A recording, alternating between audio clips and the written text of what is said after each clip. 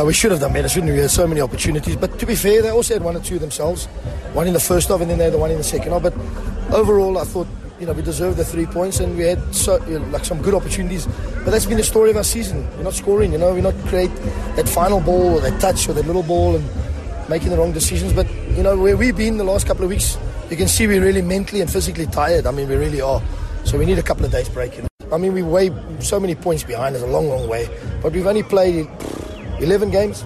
I think they've all played 14, 15, so there'll be 4 ahead of us.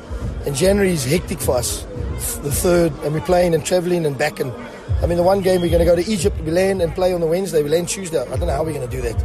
It's crazy. For us, the first half, I think we played bad. It was a bad game. I think we made some defensive shapes which we didn't. We spoke about how to do it. So that was we came with a lot of players behind the ball, and I think the build-up was too slow. Second half with 10 men, I think I give the 10 players on the pitch a compliment. We created 3 chances.